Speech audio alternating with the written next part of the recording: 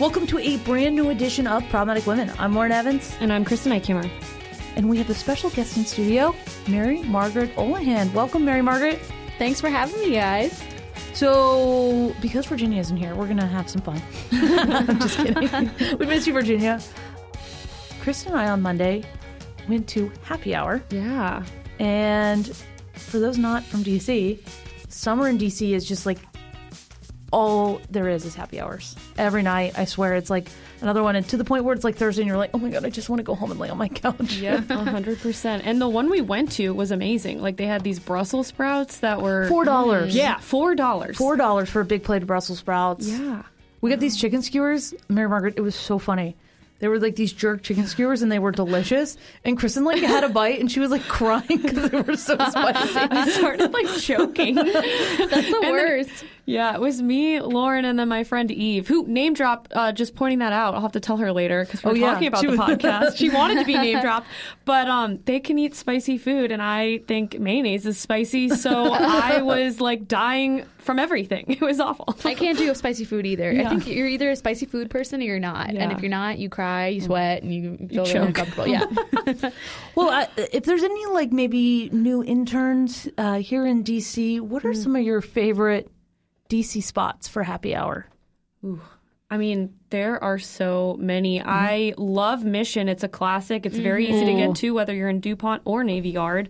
But I mean, Junction has a great one too. Junction, right here in the Junction Heritage is a Building. good one. Yeah. I think Barcelona Wine Bar is my favorite. Yes. They have such good wine, sangria, really good. What are those Spanish potatoes? Oh, patatas bravas. Oh, yes. So good. And then, what's the other one I really like? There's like really good Mexican. Oh, Santa Rosa. Oh, yeah. They have a very good happy hour. Margs on Margs. I'm really sensing a theme here. Yeah. I mean, potatoes were the only thing I could eat at the happy hour on Monday, I think, comfortably. It was it was really funny. I was like, Kristen, just...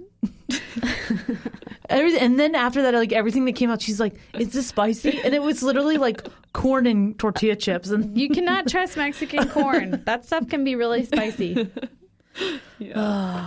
well, Kristen, what do we have going on Problematic Women this week? Yeah, no. Up on today's Problematic Women, Title 42 is dead and gone, and migrants are surging the border as a result. We give you the eyewitness story of the repercussions of this major change in policy. Happy Police Week. Many are celebrating our men and women in blue, but some cities continue to embrace environments of lawlessness and violence. We tell you what you need to know. And finally, House Republicans held a hearing this week on the implications of the FACE Act, what will come from these hearings, and more. And as always, we'll be crowning our Problematic Women of the Week. Each week on Problematic Women, we sort through the news to find stories that are of particular interest to conservative-leaning or problematic women, those whose views and opinions are often excluded by those on the so-called feminist left. If you are a problematic woman or just someone who supports strong, independent women, please consider supporting us by leaving a review or a rating on Apple Podcasts or wherever you listen and encouraging others to subscribe. It really does make a difference. All right, let's get to it.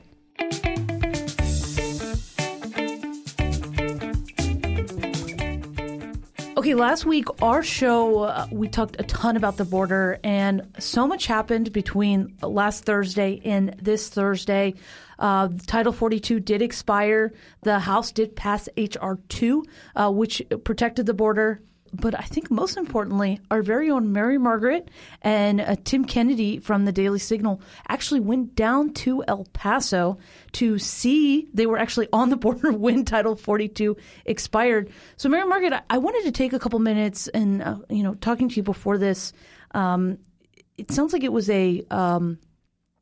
both a very informative trip, but it really opened your eyes about the immigration issue and all the different sides of this. So before we get too deep into it, where were you guys and what was kind of the mission of the trip? We were in West Texas for our border trip. And I would just like to say, first of all, I don't cover the border normally. I'm a culture wars girl. I obviously pay attention to the immigration issue because I'm an American and we pay attention to our politics. But it is not something I was super well versed in. Actually, I think Tim was a lot better versed in the issue than I was. So we go down there on Tuesday evening of last week, and Title 42 ended at midnight on Thursday. So, this is a really interesting issue to cover because we literally have illegal immigrants coming across the border, and we could go and film them and use our drones to film these migrants crossing the border. But it's interesting because you got to kind of drive down the border and see if they're at this gate or if they're at that gate. Or you go downtown, you see if there's people waiting around the church to talk to you. Because right before we got there, there were migrants all over the town of El Paso, specifically by Sacred Heart Catholic Church in the historic downtown. But they were cleared out before the end of Title 42, which a lot of people were comparing to when the Biden administration cleared out a lot of migrants for optics before Biden went down there. And so Tim and I made use of our drone. This was all really Tim. He was awesome. We would send our drone up. I nicknamed it Beto. And, Beto. I call it Robert. Well, Beto, Robert went up there, and we would see these massive groups of migrants coming across from Mexico, and they would hang out. They would sit down. Border authorities would come out. They would line them up. Some of our drone footage at night shows them all laying on the ground sleeping. They would have this big container full of their clothing next to them, their possessions. You could see people just tossing stuff in there like they weren't going to need it anymore. And that was wild. And we would hang out by that gate. We would try and talk to Border Patrol. We'd try and talk to the migrants as they were coming through the gate and getting on the buses. And these big buses would pull up and the migrants would get in. And then they would be taken to processing facilities. And after that, they would kind of just be put in these shelters or different places where they could stay. And then they would decide where they were going next after they had put in their asylum claim. Or most of them were putting in asylum claims. But after they had gone through some sort of assessment process. And we did one video that you guys should check out. We went to a bus station in El Paso and asked everyone, where are you going and where are you coming from? And neither of us were Spanish speakers, so that was interesting. But people worked with us, and a lot of people said they were going to Denver. Some people said they were going to, one guy said Tennessee, Miami. What's another one that they said? Washington, D.C. Lots of Denver. It seems like they were all going to Denver. Yeah, there was a bus to Denver, I believe at 7, and we were hanging around close to then. So that made a lot of sense. But there were also mostly young males that we talked to, like young teenage men, which I thought was interesting. And they were from Venezuela, and no one spoke any English whatsoever. So that was a cool piece we put up just to kind of show people where people were coming from and where they're going from, to give a little glimpse into that. But Lauren, I'm rambling. The question you asked was where we were. Yeah. And on the night that Title 42 ended, we were at what's called Gate 42. And to kind of give you a picture that there is a huge gate, and on the other side, there's a bunch of migrants. And on our side, there's a whole bunch of border authorities. And it's the middle of the night at this point. It's midnight. ET, actually. So for us, it was 10 o'clock. But it's still pretty late, and there's so much dust. At one point, there was a big dust cloud, and I breathed deep, and it was real rough. Yikes. And all these media are there, including some conservative reporters. There was a guy from InfoWars there that was yelling some pretty crazy stuff. And border authorities told me later that because of this guy and because of how close the media were, they claimed that they didn't think they could safely get the migrants on the buses. So they put a truck in between us and the bus that they were loading. And then they put another one in between that truck and the bus so that we couldn't see what was happening. Thankfully, we had Beto. So Tim sent Beto up, and we got some good footage of the migrants coming across and going into the bus. But you'll see a little scuffle if you look at our footage, because a couple of the reporters were really unhappy that we were being blocked from seeing what was going on. So we got some good videos of that. And yeah, then we were out there probably until it was like 3 a.m. ET. Wow. For us, I think it was like 1. But we were there for a long time. The migrants just kept coming. They kept putting them in buses and taking them away. And yeah, I had never been in that situation before, because obviously we know that our borders need to be protected. If you come to our country, you should come in legally. But then you're standing there and you're looking into the eyes of a little kid that just crossed, and he's super dirty and he looks really tired, and he looks at you and smiles, and then you might even wave because you're filming, and it's really sad. I had not fully understood the humanitarian crisis that's happening at the border. And I think it's really good to go and see, because it helps you more fully understand that full picture, which is that these migrants are going through really horrible things to get here. And then they do, and they're being let into the country, but someone's telling them to come, and someone's easing their path, whether it's Catholic Charities or these NGOs or the smugglers that are taking them here. So it was a very enlightening trip. Still processing it. We still have some footage that we need to look at and get out. But happy to be back. I'm grateful to have covered it. Wow. Yeah. I think what I was most surprised with you and Tim when you came back was that emotional component to it. And how does, you see the images on Fox News, you see the images on Twitter, all over the internet. How emotionally does that affect you and affect the way that you look at the issue of immigration? Well, it made me really sad. I think maybe as a woman, too, it affected me. I don't know. We should ask Tim. I was going to say it affected me more, but we don't know. I think it was very sad to see these people coming through. There's a woman next to me on my flight with a baby, and the baby was coughing, and the woman was feeding her a bottle. I don't know if it was her baby. I assume so. And I was thinking, this woman went through a jungle, probably. I'm guessing she was from Venezuela, so this is what the migrants told us. She probably went through a jungle full of wild animals. She probably lay on top of a train and held on for 3 days, as most of the migrants we talked to did. With a baby. She probably endured some kind of assault from these smugglers, because we were told the smugglers and the cartels treat these women really badly. My friend Jorge, who's down there, was saying that most of the women that he spoke with, because he speaks Spanish, said that they had been assaulted in some way on their way down or way up. And then, she was here. She was on a flight. She made it. For all intents and purposes, to her, she did it. And I'm sure that feels like some sort of victory for her, because she made it in the United States. She probably came, as they all say, for a better life.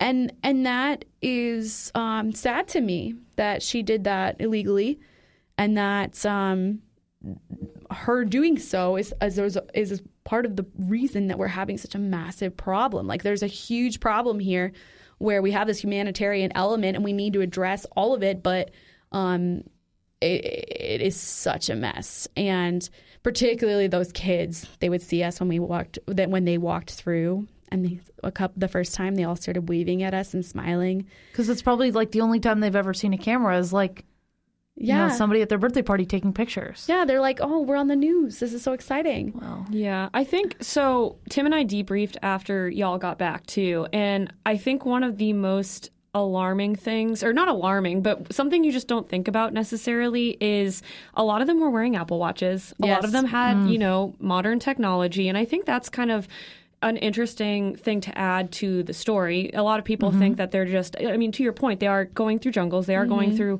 hanging onto trains, but they still have access to technology, which is why, as much as I can empathize and feel sorry and want the best for these migrants, you still have to kind of take note of the impacts that policy and messaging from the White House plays into effect when they're making these decisions. Because maybe if we had kept, Title 42 in place and never teased the fact that maybe this would go away, these people wouldn't be, coming here so desperately and hopeful that they can illegally migrate to America. Yeah. Which is, at the end of the day, what they're doing. And maybe they wouldn't have been put into these vulnerable situations. I'm not saying that they shouldn't be able to come here. I'm saying they should be able to do so legally and safely. Yes. And one of the problems that I've noticed is, it takes a lot of money to get here. And if I was in a different country, I think, sometimes it costs thousands of dollars to complete an application to come to the U.S. And what a lot of people don't realize is the U.S. sends money to different countries to allow their citizens to then migrate here. The problem is we can do that as much as we want. And those are all taxpayer dollars. But if the countries we are sending money and assistance to misuses that, we can't control that. And then we're not putting money into the hands of those that truly need it and that are trying to come here to provide for their families, to make America a better place. We can't add to our melting pot when governments are selfishly taking what we're giving from the taxpayer dollar. And I just think that's what was very interesting to me, too, because a lot of people said they were seeking asylum, but for the most part, it's economic asylum. Yeah, and even if you're seeking asylum, it should be for religious or political persecution. That's what you're seeking asylum for. And there was one couple that Tim and I talked to where Tim, I think, specifically said, are you fleeing religious or political persecution? And they were like, no, we came here for a better life. And so we were like, oh, for economic reasons. They were like, yes. Which is fair. Well, but it doesn't not count asylum. Yeah, exactly. That's not asylum. So, and then that was funny because we were at this this shelter, and I said to them, I was like, okay, so, or they said that they were excited to be here and follow our laws. And I was like, what would you say to the people who might say, well, you entered the country illegally? Like, are you sure you're excited to follow our laws? And the woman who was translating for us was kind of taken aback. And she was like, well, they entered the country legally. They didn't enter illegally. And after we had gone through this whole asylum discussion. So a lot of misinformation down there, I think, on the process, too. And that certainly isn't helping. Well, and I think it comes down to a lot of these Democrat and leftist policies, whether it's abortion or welfare. On the surface, it seems like the compassionate thing to do. You know, this woman might be poor. She might not know what she's going to do with her life. So she, aborts the baby so she has a better opportunity. Or, this family is struggling, and so we give them money to, take care of their bills. And I'm not saying that, in America we should let people go hungry, but we are incentivizing these people to make this journey that is so dangerous for them to not take the route that might be, take a little bit longer or be a little bit more expensive, but the route that will keep them safe. And the Biden administration is doing this in some sort of like weak attempt at compassion. But at the end of the day, this is not the compassionate way to do things. Yeah, you're right. They often frame things from the standpoint of compassion, like care. We love to use the word care, reproductive health care, gender affirming care. Words that are used to pretend that we're showing compassion for people when we're actually taking away their agency, taking away their genitalia, taking away their baby, all of that. Yeah.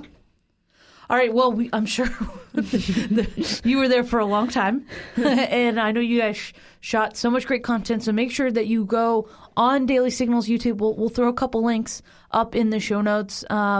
And make sure you check out Mary Margaret and Tim's reporting. So they were not up till 2 a.m. for nothing. But Mary Margaret, thank you so much for sharing what you saw. But we still have a lot of show left. So we'll be right back.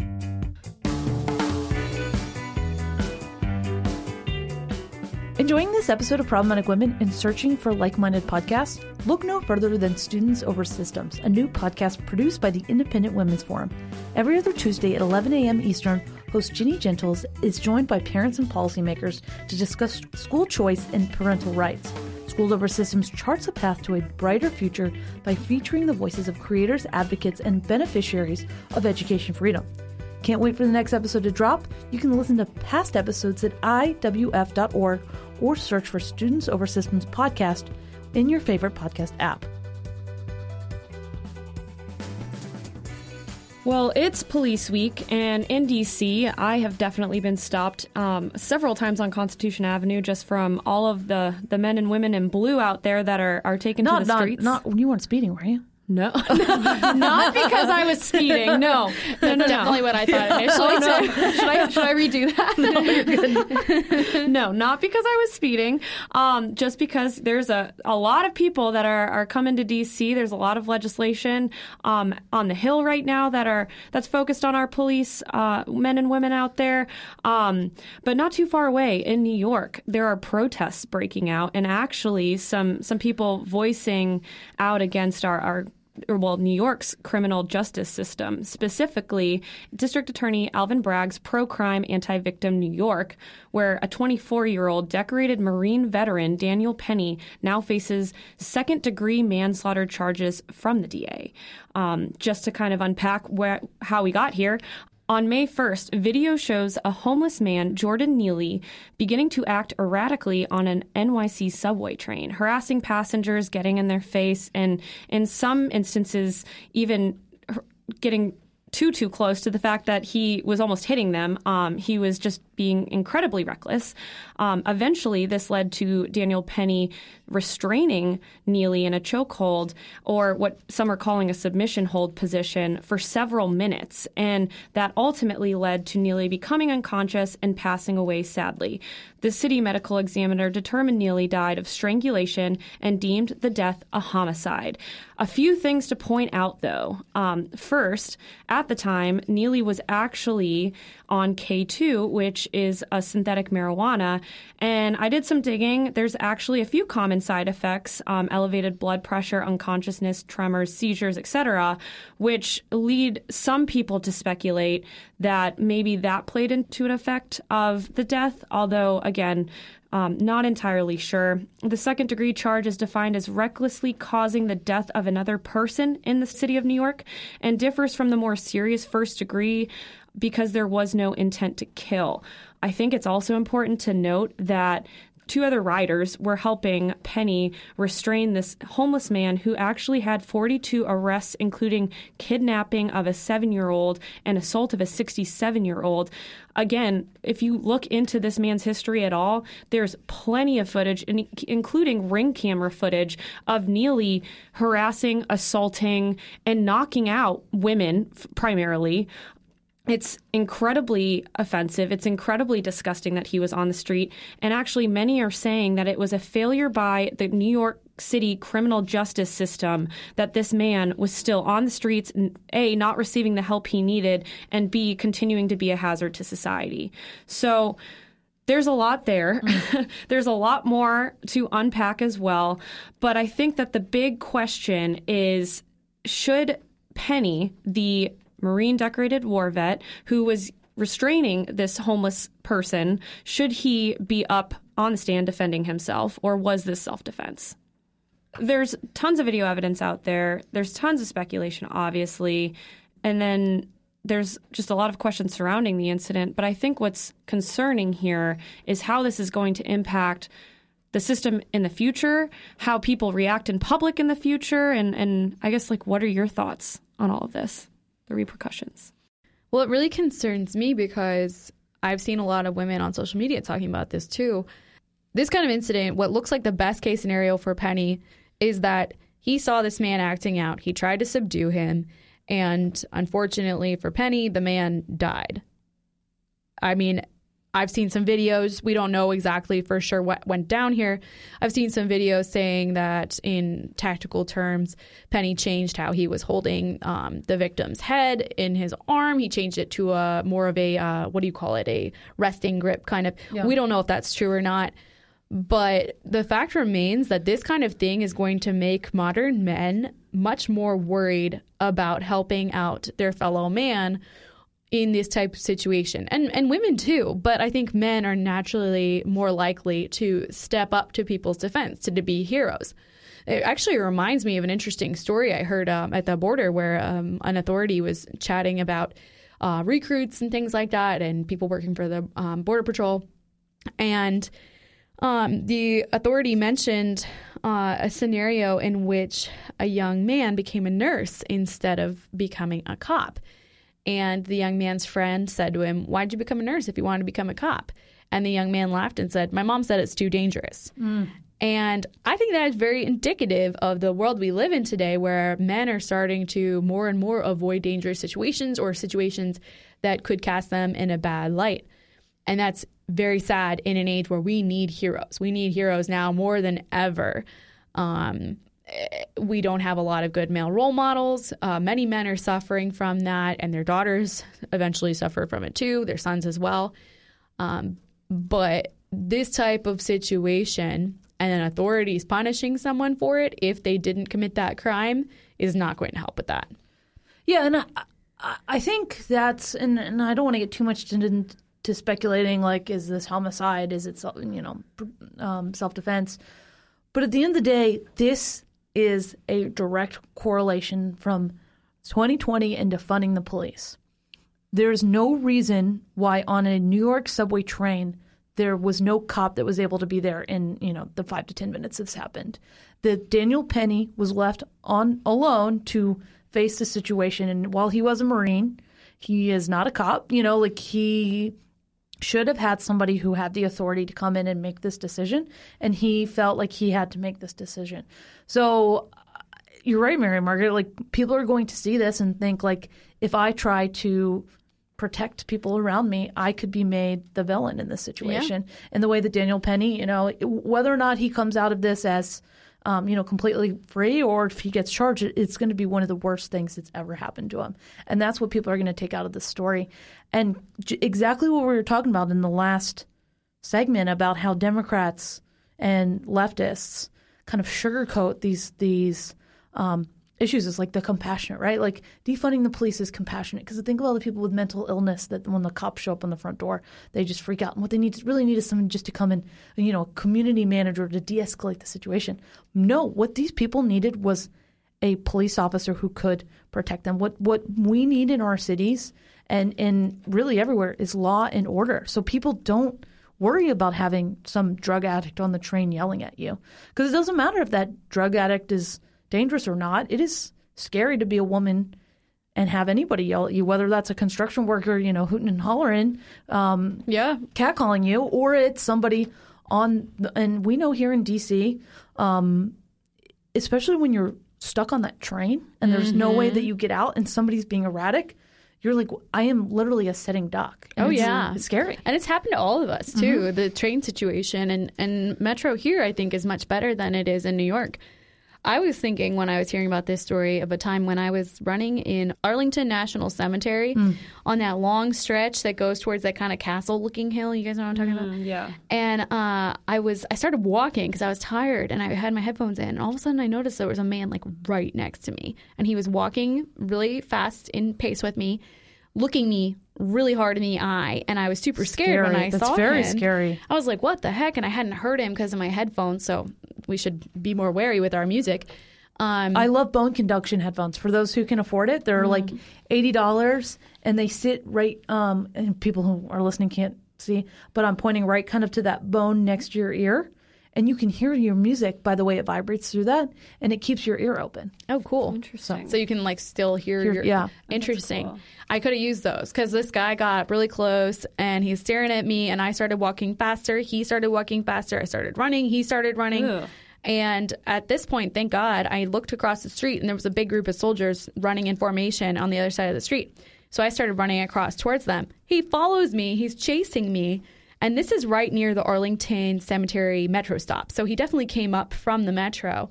And thank goodness one of these soldiers who was leading the group, I looked at them kind of frantically because you're in the heat of the moment. You don't always think to yell or something like that. Yeah. And he stopped running and looked at me and was like, "Are you okay?" And the man started freaking out and shouting racial slurs at this guy, and it was being really horrible. And thankfully, the guy distracted him, so I was able to like run away. And then I called the police from around the corner. But I don't know what would have happened if the guy hadn't been there to stick up for me. And I would not want him to not do so out of fear that his life would be ruined for sticking up for a random woman that he saw needed help. Yeah, and I think that this is obviously, I mean, we're talking about D.C. and New York, but this is a trend we're seeing everywhere with just how police have been cast aside and not funded or supported in the ways that they need. Cully Stimson is a legal expert here at Heritage, and he just authored a book called Rogue Prosecutors, How Radical Soros Lawyers Are Destroying America's Communities.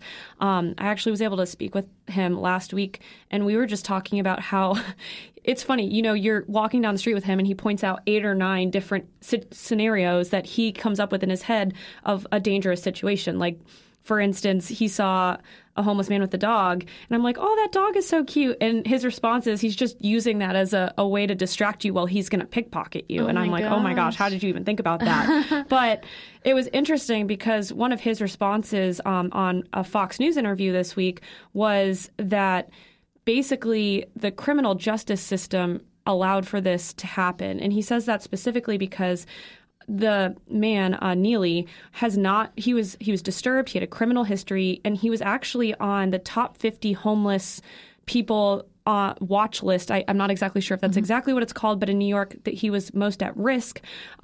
So they knew about him and they chose not to do anything. And so what he says is this is largely an issue of the system.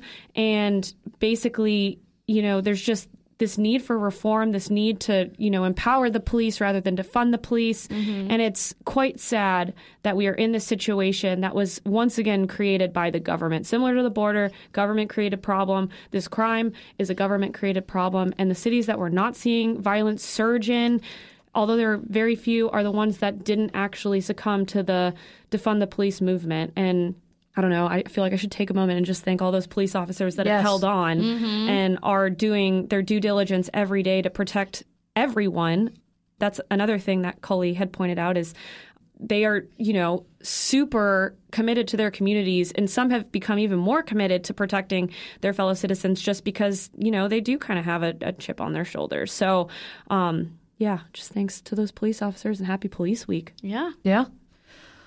Well, we will continue to follow this story, and, it's summer. Crime typically gets worse in the summer, so we hope that this is a isolated incident and not a trend that's going to happen. So our next topic, maybe a little bit lighter, I don't know. On Tuesday of this week, the House had a hearing on the FACE Act. The FACE Act is something that we have talked about here on Problematic One before, but in case that you are unaware of it, Mary Margaret, can you give us a 60-second explainer of what the FACE Act is? Yes. I don't think most people realize what this is, which is good for me to remember because I write about it a lot. And it's kind of – so the FACE Act is the Freedom of Access to Clinic Entrances Act. That's why they call it FACE, this acronym. And basically, it prohibits anyone from blocking the entrance to an abortion clinic or any kind of obstruction to reproductive health services, which is what they call abortions. It also protects pro-life pregnancy centers, which Democrats like to conveniently ignore or avoid or pretend isn't a thing. But it is true. It was crafted in such a way, Republicans made sure it included certain phrasing so that it protected abortion clinics and pro-life pregnancy centers. So if you attack a pro-life pregnancy center, you should be prosecuted under the FACE Act by the Department of Justice. So this act must be used all the time with all the pro-life pregnancy centers that have been. You would think so. You would think so, but it has not, actually. There have been I think we're getting near 200 total attacks on Catholic churches and pro-life pregnancy centers since the Dobbs leak, the leak that showed that Roe v. Wade would soon be overturned. That was in May 2022. And yet only 4 people have been charged with FACE Act violations in relation to these pro-abortion crimes against Catholic churches and pregnancy centers. And those 4 people were all in Florida, and they all had Antifa ties. Are we shocked? No. Wait, I thought Antifa doesn't exist. Yeah, what? Yeah, they call themselves anti-fascists. Yeah. Usually have pronouns in their bio, too, actually. But anyways, so this FACE Act has been weaponized against pro-lifers recently. We've seen this many times, particularly in the case of Mark Houck, the Catholic father who was arrested by the FBI early in the morning in front of his kids at gunpoint over a incident that happened several years ago that local authorities had already dismissed. And a jury found Mark not guilty of this crime, which was related to him pushing an abortion clinic volunteer who was harassing his son. So Mark was cleared by local authorities, and then the DOJ came after him, and ultimately he was also cleared by a jury. So this week, Mark came to D.C. to testify, act as a witness in this hearing examining the implications of the FACE Act. And with him, there was a woman, I'm not recalling her name at the moment, from the Family Research Council. There was a woman from a pro-life pregnancy center that had been attacked. She was also a witness. And then the 4th witness was this woman named Talcott Camp. And Talcott Camp was previously recorded by pro-life activist David Daleiden making some really disturbing comments about crushing baby skulls as an abortionist. That was in 2014 or 2015 when she was recorded saying that. And she, of course, says they were distorted, the comments were manipulated, and during the hearing, a couple different Republican senators tried to get her to address those comments, and she would not. She said it was impossible to say whether she had actually made these comments, and she wouldn't address them at all. In fact, I walked up to her afterwards because I was at the hearing, and I said, hey, can we talk about what they were saying? Because I was hoping that she would shed some light on it. And she looked at me funny, and she was like, who are you with? And then we went back and forth, and she wouldn't talk to me, and she left. She said, reach out to the National Abortion Federation, and I did. And shockingly, they would not answer me either. So she was the only Democratic witness. But it was just a very interesting hearing because it was the first time that Mark had testified before Congress. So that was really interesting, cool to see. I think Heritage ran the full script of his remarks, so you can check it out on the Daily Signal or Heritage. And then, of course, we have our own coverage of the hearing. One particularly interesting moment was when I believe it was Congressman Bishop was grilling Talcott Camp, the pro-abortion witness, about why Mark was arrested for this very insignificant incident when we have all of these attacks on pro-life pregnancy centers and churches. And what was really interesting is this one Democratic congresswoman tried to say that Mark Houck had been kind of picked by the DOJ for this FACE Act investigation because he was known as aggressive and he was at these protests all the time. And Congressman Bishop kind of laughed and was like, you just admitted that the DOJ was keeping an eye on him because of his pro-life work, and they picked him for this.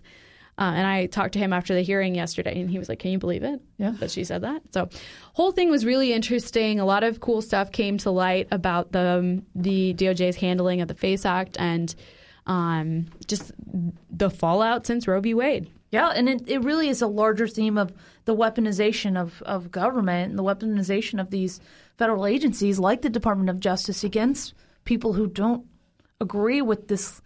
I don't even want to call it mainstream because I would say most Americans don't support going after a pro-life father of 7. Right. No, they don't.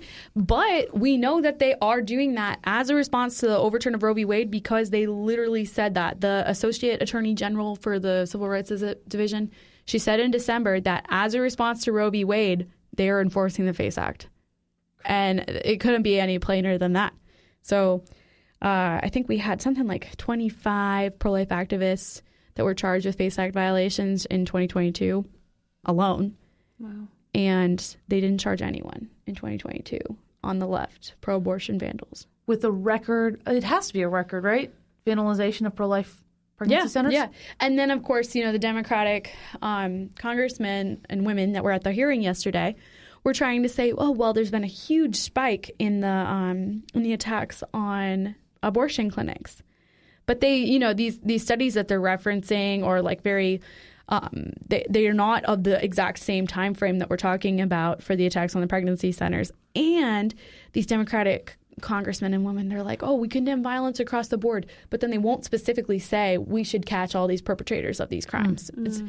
It's honestly infuriating to sit there and listen to the carefully manipulated rhetoric, because it'd be great if we could just say no one should be firebombing abortion clinics and no one should be firebombing pregnancy centers. Like that probably. I saw in Orlando the other day, somebody left decapitated animals. Ew. in front of a pro-life pregnancy center. Oh my gosh. Yeah. Did you get pictures? That's demonic. I wasn't there. I saw it online. They're like real animals? Yeah. And the article, it was kind of funny. It was like, I was unsure if the animals were decapitated were brought decapitated or decapitated on site. Like journo speak. No. But that's like, kind of funny. I mean, even that is like a threat to a woman who is walking up to the center to see that of like. Yeah. No, I wouldn't be surprised if there was some kind of, there's been this sounds dramatic, but it's true. The Satan worshipers have gotten really excited about all of this kind of thing, and I wouldn't be surprised if they were involved in something like that. Oh, if there's like dead animals involved. Some sort of ritual with them. Yeah. Well, Mary Margaret, thank you for your coverage on that. Thank you. I know there's always something going on with, it seems like a, relatively wonky piece of law, but it's really important. Mm-hmm. So stay tight, because before we end the show, we're going to crown our problematic woman of the week, and you don't want to miss who she is.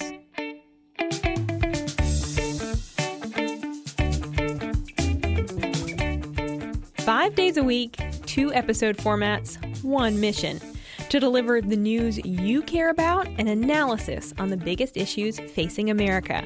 The Daily Signal podcast brings you 2 episodes every day in the same podcast feed.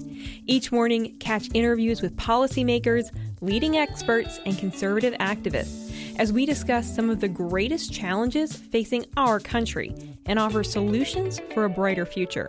And every weekday at 5 p.m., we bring you the top news of the day. These are the headlines you care about. Subscribe to the Daily Signal podcast wherever you get your podcasts so you never miss out on our morning interviews or evening news. Now it is that time, once again, my favorite time of the week, time to crown our Problematic Woman of the Week. And the crown goes to Laura Reese. Laura Reese is director of the Border Security and Immigration Center at Heritage Foundation. She has over 26 years of experience in immigration and homeland security, working twice at DHS on management and immigration policy and operation issues, and most recently as the acting deputy chief of staff. She also worked for Immigration Appeal and Naturalization Services during her time as counsel for the U.S. House of Representatives. So last week was probably pretty crazy for her. I think I passed her trying to leave late at night, and she was literally in our lounge just on her computer and phone. I felt so bad, and I just kind of waved and sent her some good vibes. Well, Laura, thank you for your work on border security. It is a difficult issue, and as Mary Margaret explained earlier, it is a emotionally draining issue. So Laura really understands that and really works, for the best of the immigrants coming into the United States, but also for the American people. So thank you, Laura, and congratulations on being crowned our Problematic Woman of the Week.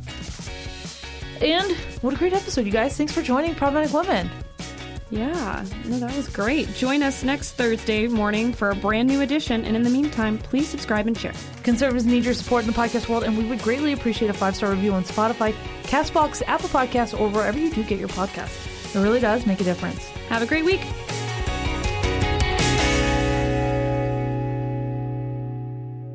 Problematic Women is brought to you by more than 500,000 members of the Heritage Foundation. It is a product of the Daily Signal, produced by Lauren Evans and Virginia Allen. And be sure to follow Problematic Women on Instagram. We produce Problematic Women in remembrance of our dear friend and former co-host, Bree Payton.